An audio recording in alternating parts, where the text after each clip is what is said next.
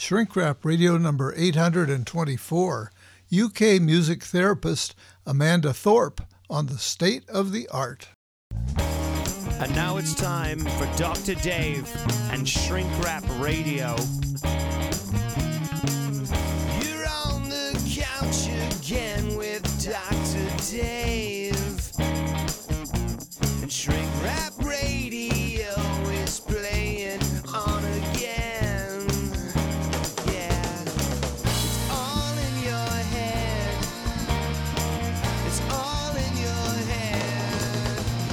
Shrink Wrap Radio. Shrink Wrap Radio.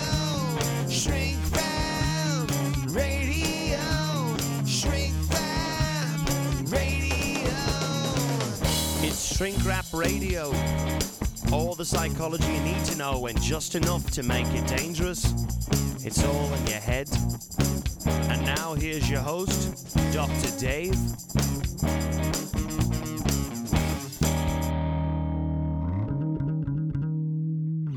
Amanda Thorpe, M.A., is a registered music therapist in the UK. She also has an extensive career as a songwriter, performer, and recording artist, as well as a community musician and special needs tutor, using song to facilitate well-being and cognitive functioning for over 20 years.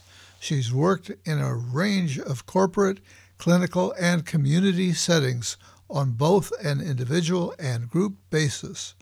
Now, here's the interview. Music therapist Amanda Thorpe, welcome to Shrink Wrap Radio. Thank you. Thank you for having me.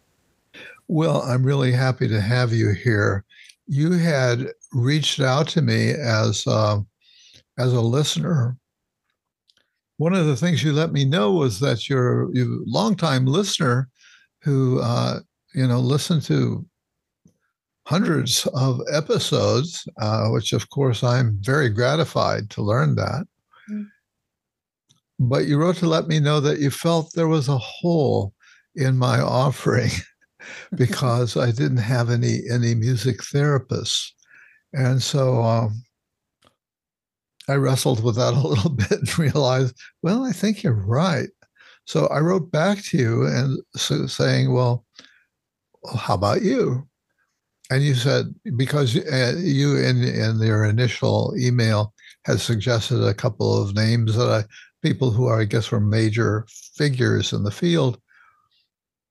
And I said, how about you? And you said, well, I haven't written a book. And I let you know, well, you don't have to have written a book to be on the show. I've had other people who have not written books, even though as things have evolved over the years, it's just been easy, I guess, to go with authors. There is a certain kind of authority, I guess, that comes with having written a book. And but I said, no, I was persistent. I really felt like I wanted to go with you. And now I feel like there was some higher wisdom or something in that, because you had mentioned that you were a performer in your bio. And I thought, well, maybe I can find her performing on YouTube. I'd like to see what she looks like, sounds like, etc. And I found you on YouTube, and I was absolutely enchanted by you as a performer. Some of the, and I'll put a link to this for our listeners and viewers, because I really think they need to discover you in that way. And saw you singing with a band. I guess, was that your band? Were you like that? Were you just performing with the band, or was it your band? It depends which video you were looking at. I have been in a couple of bands. The two main ones that I've been in was the Wirebirds. Yeah, that's the one I saw. Which was a quintet in New York. And then I had a duo group in New York again with another English chap who was over there. Yeah. Well, that was another thing that intrigued me that I discovered in our email and in what I could find about you online was that you've been in the U.S. a bunch. You've been in New York. You've been in France, and I thought this is a really interesting woman, and I like her musical sense of the kind of music that she seems to be drawn to, which some of it was maybe a bit quirky. I discovered something that was written about you. It seemed like it would have been from liner notes or something like that. And it read, Amanda Thorpe, English girl, formerly in New York, then Paris, now back in England, is a music therapist and recording artist. She writes and performs wistful, moody songs rooted in the English folk tradition, though she remains a restless, eclectic musician, effortlessly blending elements of jazz, cabaret, Americana, and electronics to serve her themes of dislocation, longing, and loss, touched with humor, hope, and anticipation. Well, I just found that terribly attractive. I'll have to thank whoever wrote it. I can't remember. Yeah. I thought, okay, this is like I'm thinking of some of the wonderful girl singers back in the days of folk music that that I felt very drawn to, although it wasn't necessarily going to be mutual. So yeah, there are songs that you perform with your young son at various ages. How old is he now? He's 12 now. And what's his name? Spencer. Mm-hmm. And he is quite a character, actually. And you're sort of like his straight man in these. You're there and you're just doing the guitar, and you're like the straight man. And he's kind of a little bit of a card. So yes, he is. It'll be interesting to see how he turns out, and maybe he'll be on the show at some point. That would be lovely. I'm sure he'd rise to the occasion. Yeah, and a couple of the songs that you sang that really touched me that I was familiar with somewhat were "Brother, Can You Spare a Dime" and "Strange Fruit" by Billie Holiday. And I believe you got to know the composer of "Brother, Can You Spare a Dime," which is this. Not the composer Yip Harburg. It has left us, but his family. I worked with his family in New York and did some work with children of the Lower East Side, which was a sort of music theatre program that the Yip Harburg Foundation supported, because I think in his will, he wanted to bring music and education to children of the Lower East Side, which was where he had grown up. Yeah. Well, what a wonderful opportunity to get to know that family somewhat. And "Brother, Can You Spare a Dime?" This wonderful song from the Depression years, I think. And somehow I relate to it, even though I wasn't alive during those years, but it touches universal themes. And I thought it was one of maybe the things about Yip. If you look at Yip's, because the album that is from is it's all songs of Yip Harburg's lyrics that I then either changed the music to or changed the arrangements to. But his lyrics are so sort of socially conscious and provocative and questioning. And when you think about the time that he was actually writing those lyrics, he was really sort of pushing people to address major issues, whether it was women's liberation or whether it was race issues, capitalism, whatever it was. He was really trying to sort of force these issues into the public sphere in a gentle way in which people were not sort of too scared of. I think it was like that slow burn where things sort of seeped in, and then you sort of have a realization about what he's actually saying. I thought maybe I had learned that song during my folk years, but then I realized no, I was actually confusing it with another song that has a similar sentiment. Nobody knows you when you're down and out, Mm-hmm. and Brother, Can You Spare a Dime? I discovered Tiny Tim, who was known for the very high-pitched voice,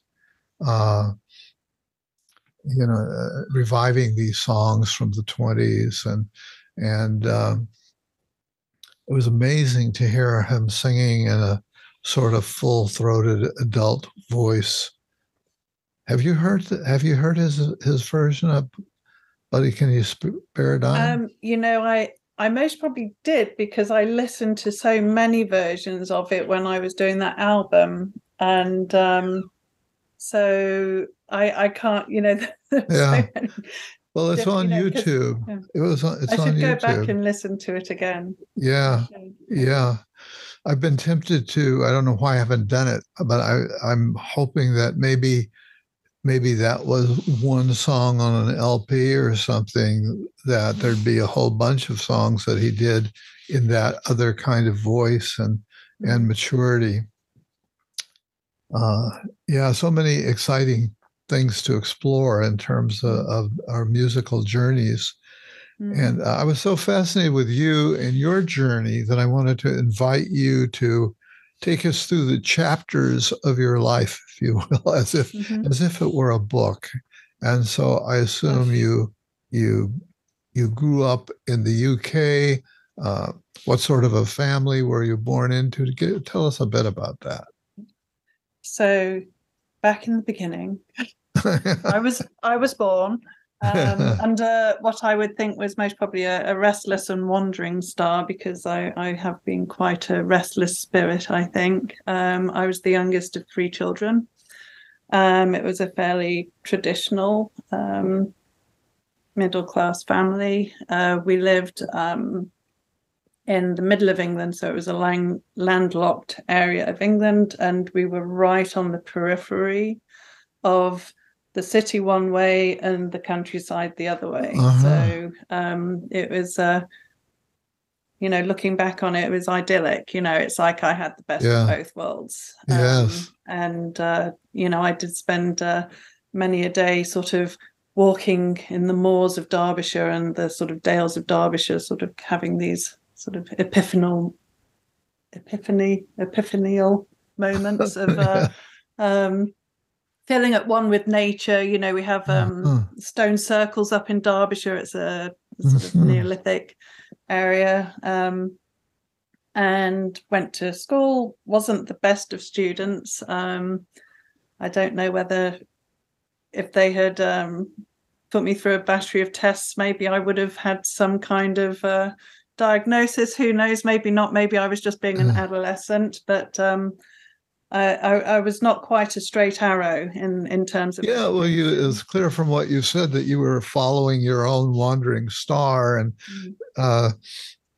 so I would say you had an inner genius that was calling to you and leading you elsewhere. And was it a musical family that you were born into? Well, my father was a businessman and my mother was a French teacher. But there's also a huge love of music. So my father was always listening to music. Whenever we went on holiday, the cassettes that had to be taken in the car were extensive, and we'd cycle through, country and western and big band jazz and old traditional jazz. And then every now and then my mum would get her classical cassette in, and then we'd be back onto the country and western. My father also played the harmonica and my mother played the piano. So, we had a house of pets and pianos and instruments, and But Yeah, it sounds very rich and good family trips. It sounds like I grew up in a house where there were 78s, I guess they were called 78. My parents had these great uh, record collection, and I wish I had it today. But it was a mixed marriage, so my dad was black, my mother was white, but they had a lot of sort of classic black artists, the Ink Spots, and my dad loved the Ink Spots. Yeah, the Ink Spots and Nat King Cole and old stuff like that. So I got exposed to a lot of that kind of music. But getting back to the chapters of your book, what's the next chapter? I studied in London. Somehow or other, I managed to get some results and exams together, and then I got into University College of London and studied psychology. And I had a trip over to Padua in Italy to study neuropsychology, which was great, apart from the fact it was all in Italian and I didn't speak Italian. So quite an interesting experience. And then after graduating, I had a free ticket to use an aeroplane ticket. And so I got on a plane and I flew to New York, and I just didn't use the return ticket. So I got kind of stuck in New York and remained there, got a job working in the Bronx Psychiatric Hospital, and did a couple of years doing employment training and counseling with individuals, and then decided that I was not mature enough or capable of working in that environment at that time for whatever reason. I mean, it was also incredibly poorly paid. So I got a different job, and then I was having these bands. So I started doing a lot of visa hopping, to stay in America. So I was quite dependent on various jobs that I could get to get the visas. And then I had my bands. And so the bands were very active. So it's quite a mixed life. On the one hand, you were being a bit of an academic in terms of getting degrees and your interest in psychology. What drew you to psychology? What did I think it was the existential crisis that one has when they're like 13, and the sort of emotional derailment of just not knowing how to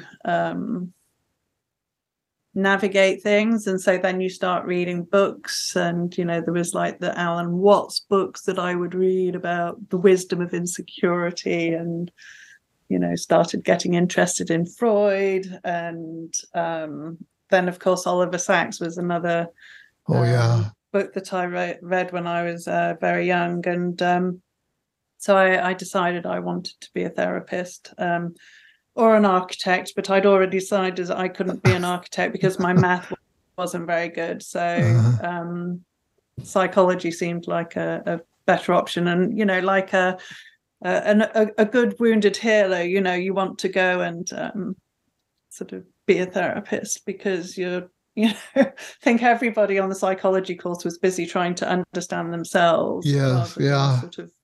I always resisted that idea. I hated it when people, professors who are not clinically oriented would roll that out, and I just resisted it. In hindsight, though, in hindsight, I can see that was very much true for me.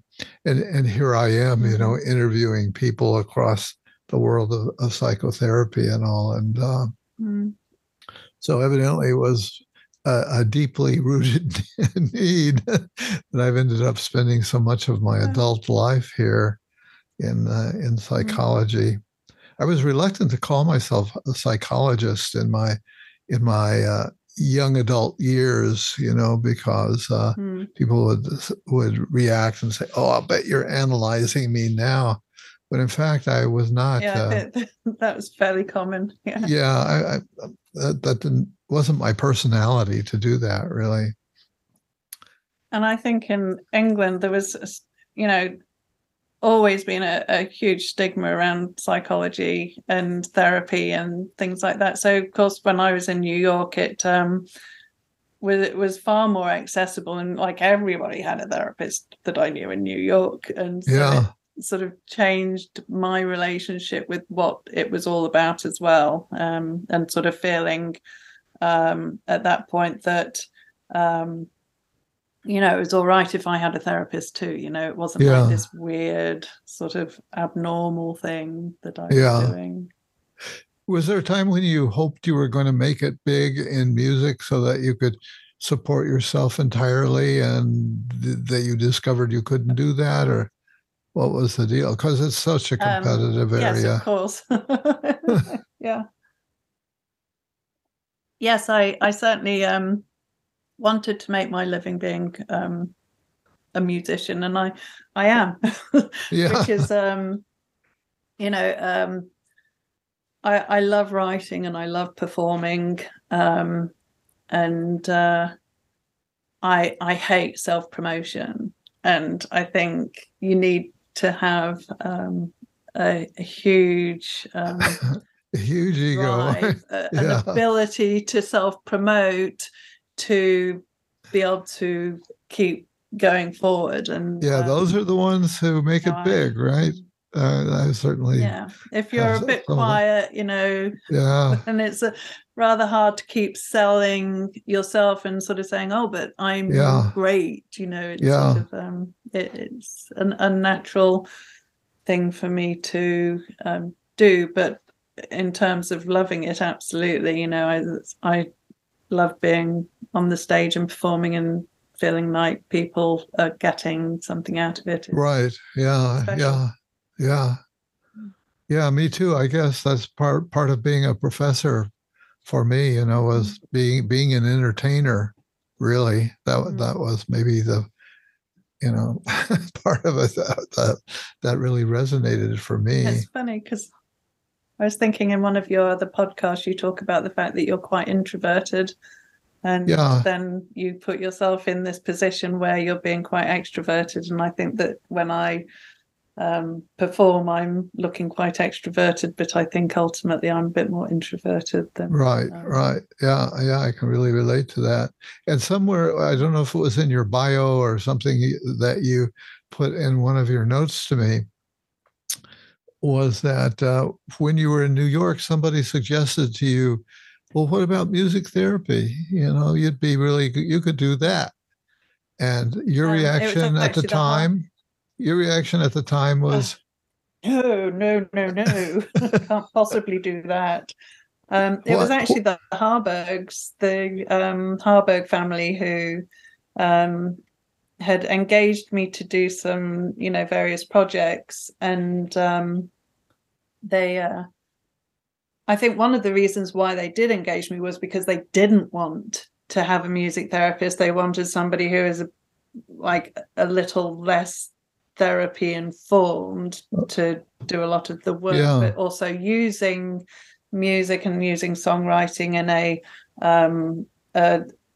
a sort of educational learning and capacity.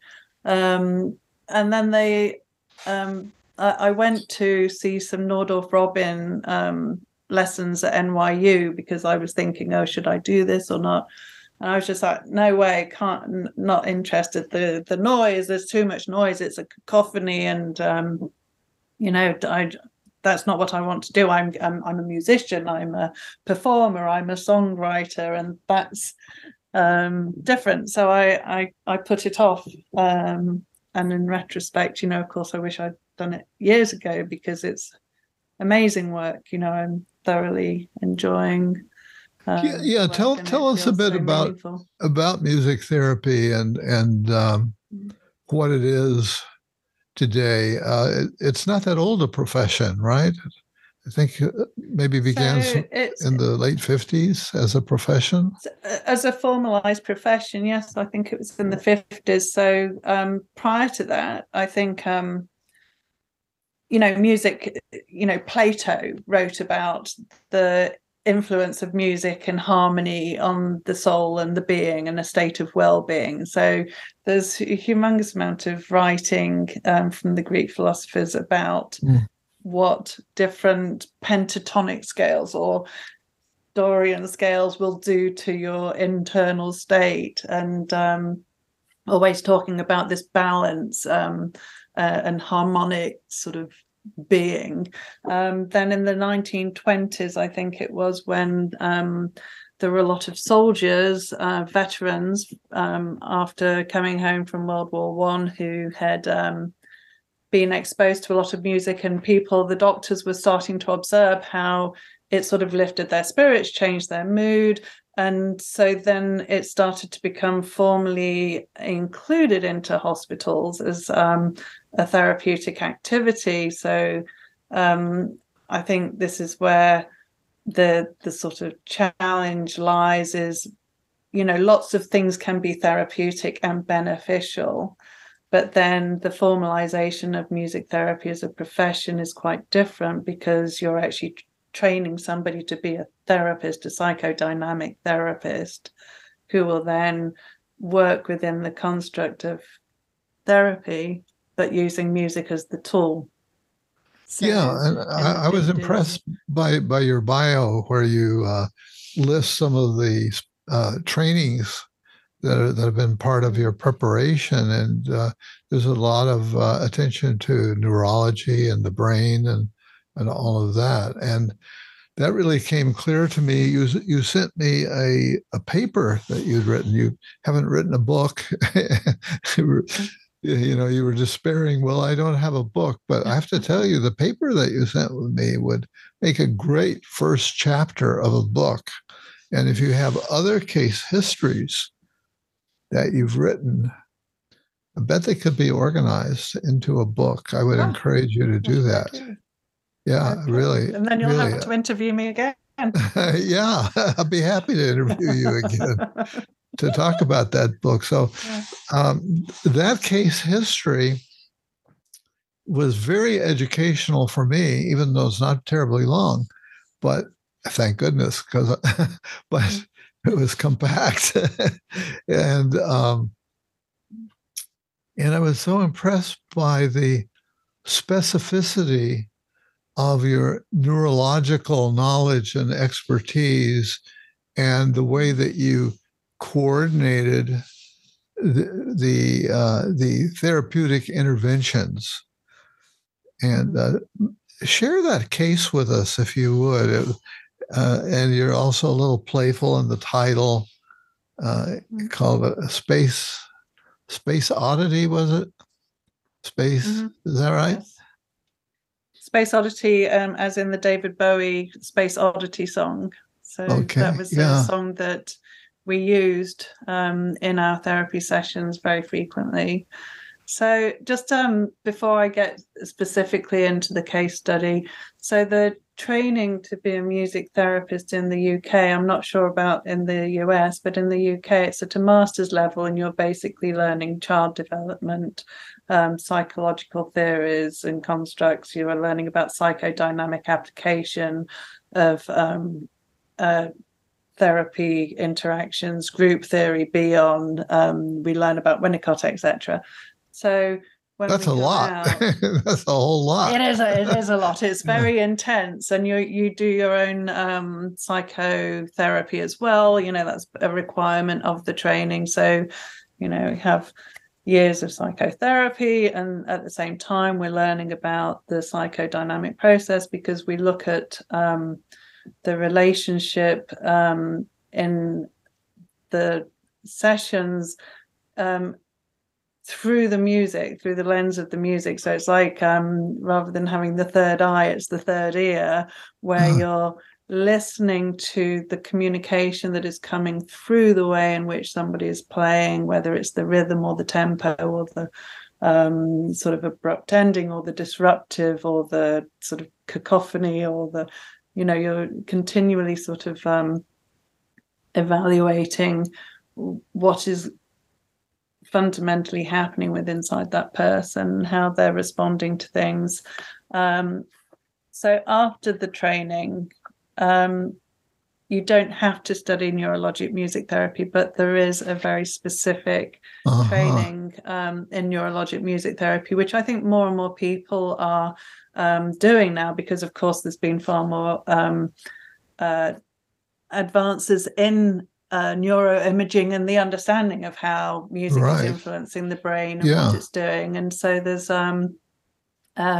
professor up, he was originally based in Colorado, Michael Tout and Corinne Tout.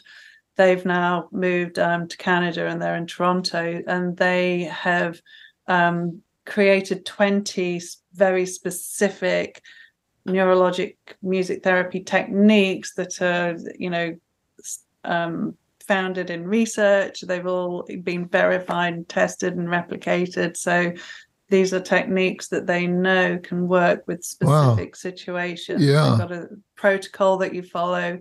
And the goal is to really find the way to then remove the music. We're trying to, the Holy Grail is the removal of the music. So somebody's not dependent on music to walk better or talk better or, improve their attention, and these different areas in which those neurologic music therapy techniques are used. So moving into the Space Oddity case study, this was a gentleman who had a stroke and he had expressive aphasia. So he, knew exactly, what he wanted to say. He just couldn't get the words out. When I first met him, he could barely say hello without a lot of prompting and a lot of mirroring and looking at the way in which, you were sort of initiating the speech. So a couple of techniques that we use is it's called music speech stimulation technique. It's very similar to what speech and language therapists use, where you say a very common phrase and you expect them to drop the last word of the phrase in. So Mary had a little, you're supposed to say lamb now. It happened. It happened in my mind, believe me. Excellent. Okay. So things like that, where, the person that you're working with, you started pulling the thought so the word will come out. And then with singing, you choose very familiar songs, and it's My Bonnie lied over the ocean. Oh, thank you so much. See. You're very trainable. You've got a good working memory. So we started working on this sort of speech stimulation, trying to pull words, and then we'd sort of build backwards. So rather than My Bonnie lies over the, it would then be My Bonnie lies over, and then hopefully he would be able to say the ocean, etc. So of course, one of the things that grabbed me in this case history was that you inquired into who was his favorite musical artist, and you discovered that David Bowie was really up there for him.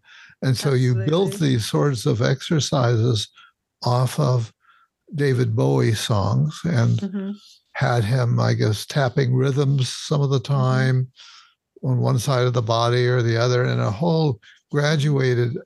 One of the issues for him was his gait, as often happens with people who've had a stroke. And so I was intrigued to see that you were able to work on gait by working with the brain in certain ways, not necessarily practicing walking. Yeah, fill that out a little bit for me here. So definitely it's like that rhythmic entrainment that you're looking for, and the way in which the brain is using rhythm to anticipate movement. So the motor cortex will get engaged when you've got a really clear, steady beat. the brain's looking at the whole and anticipating when the action happens. So everything's getting primed for the action with those rhythmic cues. So those are things that, we would use for when he was walking and practicing his walk, just having, you sort of have to make sure that it's not too fast and not too slow, so that there is a sort of natural fluency with his walking. It's actually a technique that's used very specifically with people with Parkinson's, because they have slightly different walking pattern to somebody with a stroke who may have like severe one-sided sort of weakness or immobility. But what you're trying to do is help them move and have everything sort of fired up in the brain to facilitate that movement as fluidly and smoothly as possible. So you need to know what the natural rhythmic gait is of that person, so they're not suddenly sort of speeding up and tripping over, or going so slow that it's awkward and uncomfortable. So there's a lot of sort of pre-measurement and timing and using of metronomes to make sure that we're doing something that is going to really help and facilitate that movement for them. Yeah. I'm remembering this film that was very popular. I'm sure you know it. I can never remember the name of it, where in an old folks' home, they put Alive Inside. Yeah, Alive Inside. That's the title. Yeah. Mm-hmm. And these people came to life because they maybe hadn't spoken in years, and but they put in the songs that they had grown up with, say, in their teen years. Mm-hmm. And big smiles came on their faces. And that was just such a remarkable thing. And somehow that ties in, I think, with the work that you're doing. Well, I think if you think about, the sort of development of the fetus, and hearing's like the first sense to really develop before you're even born. So already you're sort of being auditorily entrained to notice things, and then you start hearing the mother's voice, then you start feeling the mother's footstep, and like a little baby will be able to turn and recognize their mother's footstep coming down the hall. Wow. And look around, hear that. Then the mother's voice is so critically important, or the caregiver's voice is really important in that sort of child's development and the evolution of expression and understanding, and the sort of melodic exaggeration that is used when people talk to young children, babies, is because they have to communicate intention and meaning, and the baby has to understand intention and meaning without understanding the words. I can't remember where I was going with this, but and the mother's heartbeat is probably one of the first things that we all hear, right? Mm-hmm. Yeah. So very rhythmically sort of sounding. I was thinking about the songs that we listen to. So the, nursery rhymes, or the lullabies, and, it's all sort of holding and containing the child in a manner that will provide safety and security. And then as we start to grow up, the amount of music that's around us all the time, subliminally sort of going into our, non-conscious minds, but then how our musical selections start to identify us, and how we become, who we are is sort of represented through the music that we listen to, the way we dress, the way we express ourselves. And so music again just becomes so key to that sort of whole growth. Yeah. So then on the other end of the scale, when somebody's sort of on the decline, the sort of outer parts, the higher level functioning is decreasing, but the sort of fundamental sort of emotional base is still there. So then when those emotional cues go in, then it sort of fires up different things. But music again, it activates so many different parts of the brain simultaneously, which is why it can be used in so many different ways.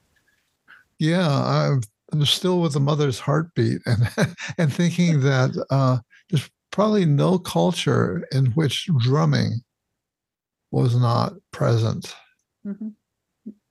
Right? Hugely important, and drumming Yeah. is actually one of the things that was key to. I did a program with the Blue Light Services in a area south of London, and so Blue Light, the emergency ambulance, fire, police services, so high stress position jobs, sort of running into danger. So a lot of blue light personnel suffer significantly with anxiety, generalized anxiety disorder, post-traumatic stress, and we put together a program for them where I did 12 weeks of musical improvisation with a group, and drumming was fundamentally part of that group. Yeah.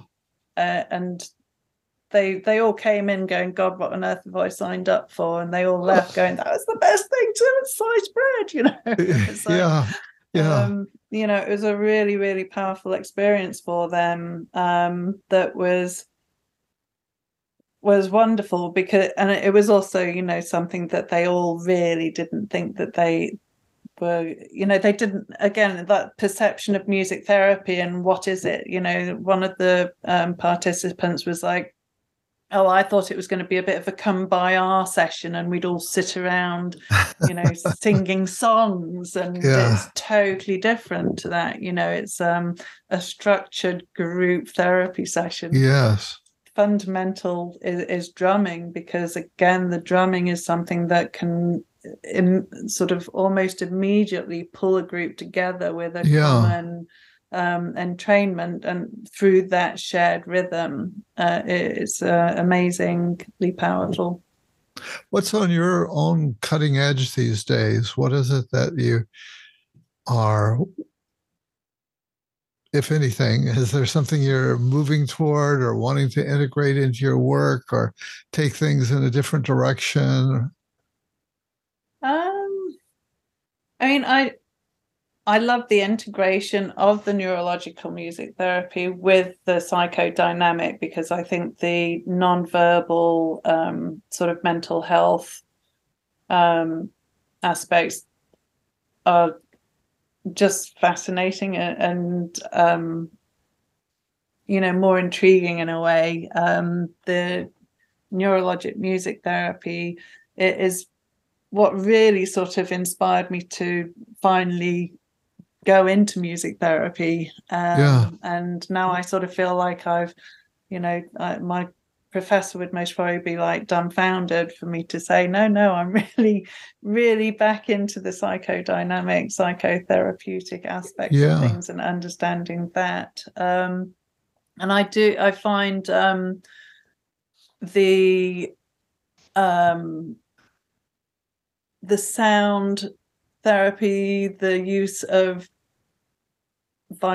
sound vibrations, curious. I don't know exactly where I land on it in that level, but I had a recent engagement with craniosacral therapy, and I found that fascinating. And the whole discussion. What was it again? What kind of therapy?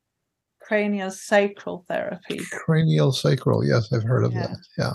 And so it's a lot about the transference of energy. And I just found that like I don't know much about it, so I'm not going to talk too much about it, but I found it really interesting. And I found the movement and the sort of the description of how the transference of energy between patient and therapist sort of helps the body become primed for self-healing, really fascinating, and made a lot of sense. And I suppose that sort of also leads into that sort of idea of homeostasis. And I've just been quite curious about homeostatic ideas fit into therapy as well. I don't know whether that makes any sense, but that's what I'm sort of playing with. Okay. In my mind. Yeah. Yeah. Where was I just going to go? Oh, one of the places I've sort of meant to explore more in terms of the interviews is there are people, the music is playing a big part in psychedelic psychotherapies, psychedelic assisted psychotherapies. And so I think there are people who are on the cutting edge of trying to figure out what the specificity would be in terms of what kind of music is needed at what particular stage. And well, there are certainly like lots of different, I've been working on a trachea ventilator, mechanical ventilation unit recently. And again, like mechanical ventilation is highly anxiety producing. And when you wean people off tracheas and mechanical ventilation, incredibly stressful and nervous sort of experience that a lot of the patients go through. Wow.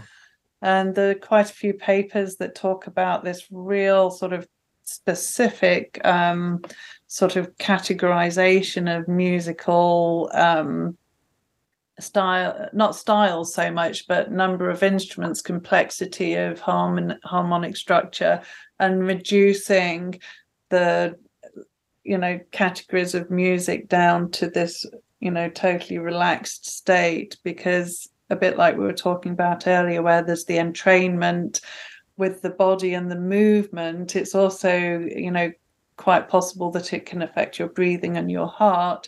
So you can either ramp people up or you can pull them down in a sort of very sort of unintrusive manner to help regulate. So I would imagine that with the psychedelics, there's going to be a lot of people looking at sort of number of instruments, complexity of harmonic structure, etc. Yeah. You've in your career and your interests, you've been able to meet some fascinating people. One of whom is a major figure in neuroscience, Joseph Ledoux, who also has a band. He did a lot of work on the amygdala and on fear. So he's got a group called the Amygdaloids, and I gather you've played with them. Yes, so I was the bass player in the Amygdaloids for 3 years. I think 3 years, yeah. And you were the bass player. I was the bass player, yes. And we still write together remotely, and whenever I'm in New York or he's in London, then we try and get together to do something. So yeah, that's great. And I interviewed him about 10 years ago, and about his neuropsychological work, which was very important in memory reconsolidation. And but he mentioned that he had a band and he was into music, and it felt like that's really what he wanted to talk about more than he loves his music. He's a prolific songwriter. Yeah. And so you've hooked me up with him again. You suggested that it might be interesting to interview him again, and I thought, well, I'm not sure he would remember me. It was the Wise Counsel podcast rather than Shrink Rap Radio, but we've now exchanged a couple of emails thanks to you. We've set a date. It's going to happen.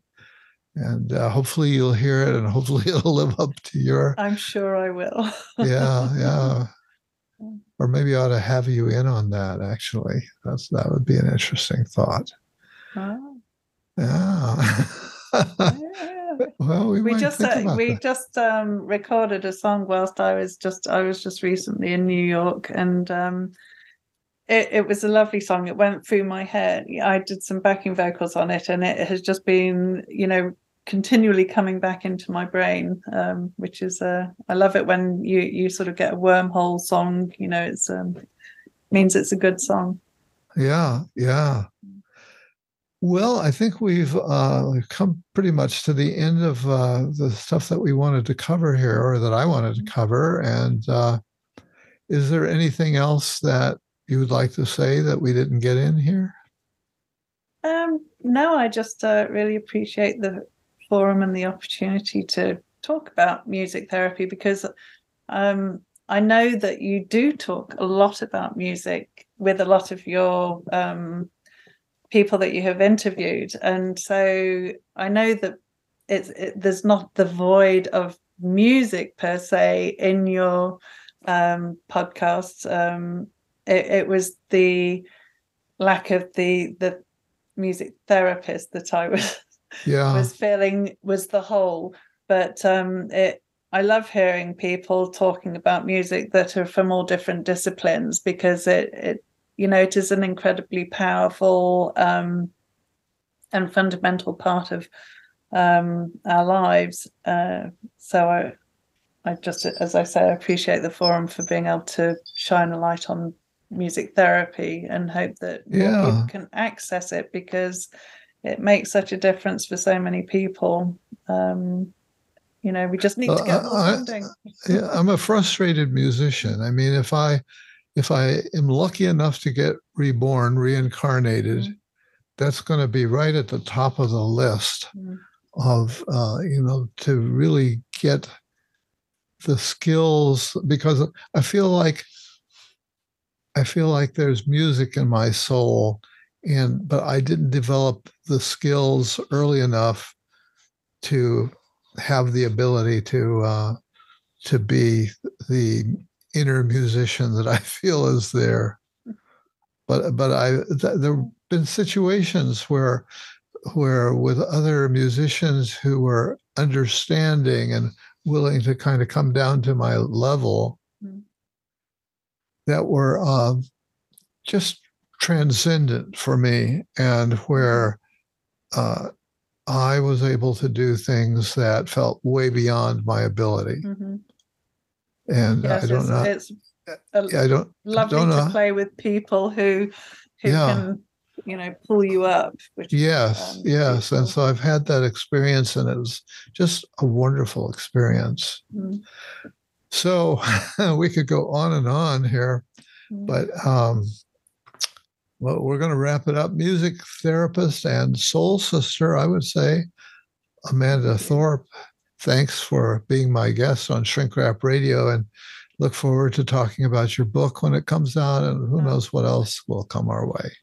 Excellent. Okay. Thank you, Dr. Dave. I really appreciate the time. Thank you. Likewise.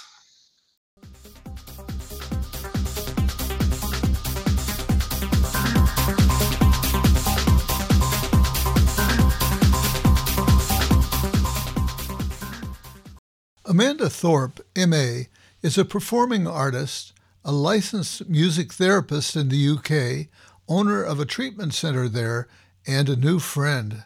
Little did I know that she is also a longtime Shrink Rap Radio listener and fan, until she reached out to me via email to introduce herself and to suggest that the show has been lacking music therapy coverage.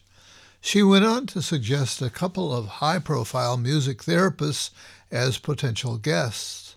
Since she seemed quite knowledgeable, I suggested maybe she should be my guest. However, she demurred on the grounds that she's not written a book. My intuition led me to press on and persuade her to be my guest, and somewhat reluctantly she agreed. Curious to see her and find out more about her performing career, I thought maybe I'd find her on YouTube. What I found activated my anima projections big time. For one thing, there was the following description which read like liner notes on an album. Quote, Amanda Thorpe, English girl formerly in New York, then Paris, now back in England, is a music therapist and recording artist. She writes and performs wistful, moody songs rooted in the English folk tradition, though she remains a restless and eclectic musician, effortlessly blending elements of jazz, cabaret, Americana, and electronics to serve her themes of dislocation, longing, and loss, touched with humor, hope, and anticipation." Close quote. In addition to this description of her, were videos of her, a willowy, quietly sexy blonde with bangs, performing with a band. Two of the numbers took me back to my undergrad days in Philadelphia in the early 60s when I was learning to play the guitar and hanging out in folk music coffee houses. Her two songs that really connected with me were the Depression-era "Buddy, Can You Spare a Dime" and "Strange Fruit," in the style of Billie Holiday. These performances hit me hard. Here was my then wished-for dream girlfriend, only now she's the mother of a preteen son, and I'm the father of 4 adult children and 7 grandchildren. There's probably material for a folk song in there somewhere. I hope I haven't burdened her with my anima projections. You can find her YouTube channel if you search for her by name, Amanda Thorpe. I'll put links in the show notes as well. Meanwhile, we had a great conversation in the interview, and I discovered what a very well-trained and committed music therapist she is. She took us through the training requirements for licensure in the UK. Her training and her practice are heavily steeped in the latest neuroscience. Her training was very psychodynamic as well and included 2 years of personal therapy. She sent me a PDF of a case history she wrote about her work with a man in his 40s who suffered a fairly severe stroke. He had a form of aphasia that made speech very difficult for him, and there were also problems with his walking gait. I was impressed by the very specific interventions in her repertoire designed to address his neurological issues and to build compensatory brain networks to get him close to his pre-stroke functioning. Music and neuroscience have cross-pollinated her work in interesting and unexpected ways. She suggested I interview the well-known neuroscientist Joseph Ledoux, Ph.D., who she knows as a friend and fellow musician. In fact, I had interviewed Ledoux already some 10 years ago and learned that he has a band, along with other neuroscience colleagues, called the Amygdaloids. In fact, Amanda has played electric bass in that band and maybe sang along with them as well, I'm not sure. And thanks to her, I'll be interviewing Ledoux again before long. While Amanda mostly lives and works in the UK, where she has her own treatment center, I was surprised that she is also an American citizen, having lived in New York City for 10 years as a young woman, meeting scads of fascinating movers and shakers in both music and neuroscience. I hope you enjoyed meeting Amanda Thorpe as much as I did. Greetings, Dr. Dave. This is Jennifer Walrod calling you from Missoula, Montana. I'm a practicing psychotherapist in Missoula and also teach at the University of Montana, your old stomping ground, I understand. Today, I wanted to call and thank you for all your efforts and work to bring us Shrink Rap Radio. The ways that I have benefited personally from your podcast are more than I can count or will count in this short voicemail. But because of that, I made what I plan is the first of many monetary contributions to you in the hopes to support and encourage your work, as it has been so meaningful to me. So just a quick message of thanks to you, Dr. Dave, and many blessings to you and your work. Thank you, therapist Jennifer, in my old stomping grounds of Missoula, Montana, where I earned a master's degree so many years ago. Thank you, Jennifer, for taking the step to make yourself part of the paying Shrink Rap Radio community and encouraging others to follow your fine example. And of course, thank you to all you other monthly supporters. It always feels so good to see your names as I scroll through the list of monthly donors. Let me add, I would like to hear from more of you listeners. I assume you know that I produce a monthly newsletter, and at the end of each one, I like to highlight comments about a recent interview. However, I've not been getting many comments lately. If you hear something that touches you, please take time to go to that interview on shrinkwrapradio.com, and you'll see an area right below the interview where you can post your comments. Once again, time to shrink wrap it up. Thanks again to my special guest and new friend, entertainer and music therapist Amanda Thorpe. I hope there will be other occasions to get together in the days to come. My next guest will be Andre Solo, researcher, speaker, and author of the book Sensitive, The Hidden Power of the Highly Sensitive Person in a Loud, Fast, Too Much World. Amen. Hope to see you all then. Once again, this is Dr. Dave urging you to be kind to yourselves, to others, and to our precious earth.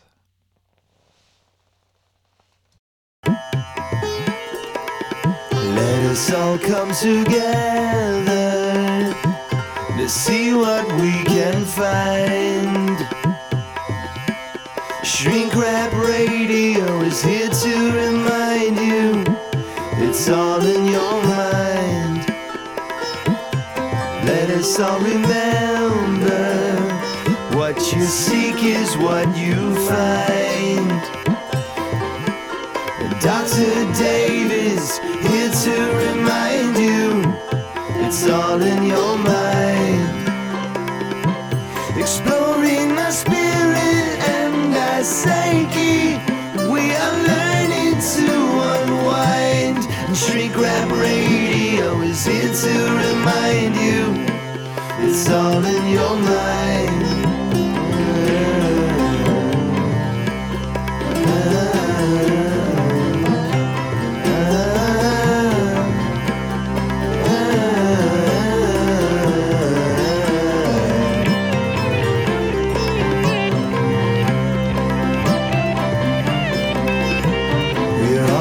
Together, all part of this humankind. Shrink Wrap Radio, you will find you.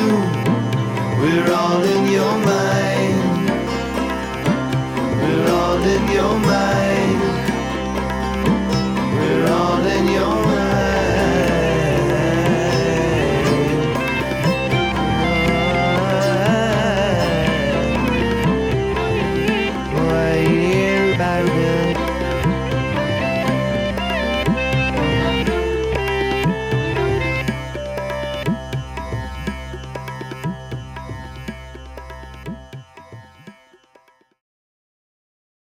You've been shrink-wrapped by Dr. Dave.